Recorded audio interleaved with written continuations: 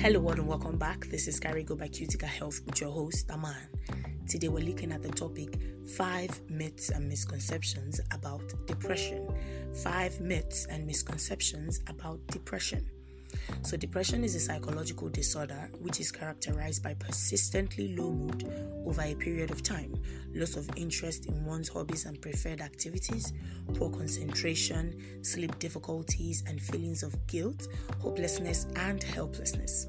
It is a serious disorder that can range from mild to severe and which often requires treatment in the form of therapy and/or medication.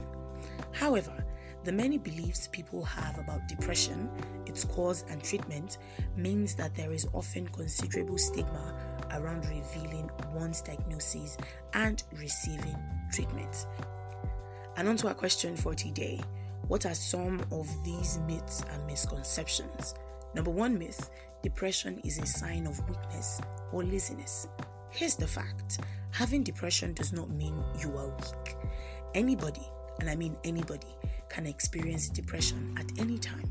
Soldiers, professors, doctors, students, lawyers, accountants, pastors, and more can all experience depression. Depression is a major disorder, often caused by an imbalance in the neurotransmitters, which are the chemical messengers of the brain, or by major life events such as loss of a loved one, divorce, financial difficulties, or a chronic disease diagnosis.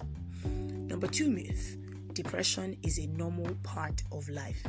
Here's the fact: while moments of sadness are a regular part of life, depression, on the other hand, is not.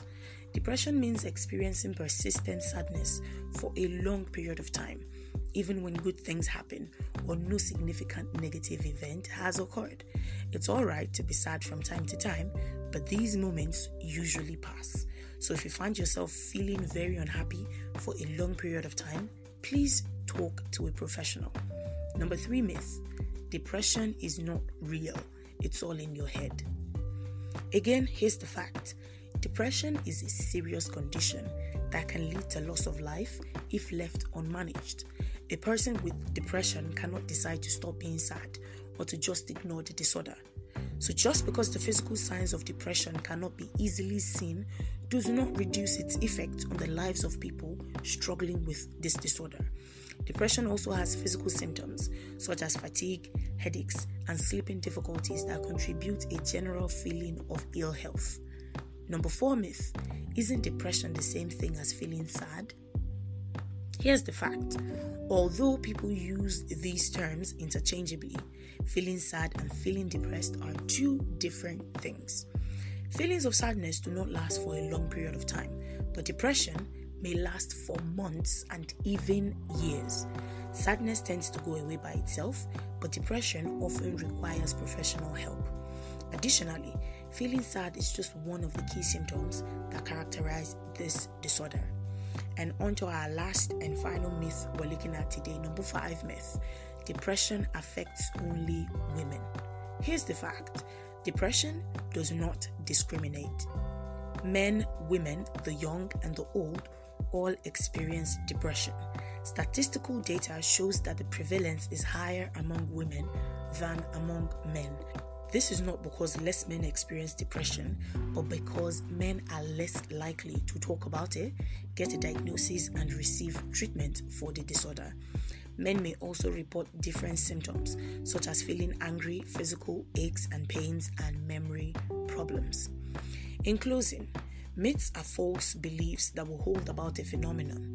These myths can contribute to stigma and prevent people with depression from speaking up about the disorder or seeking help.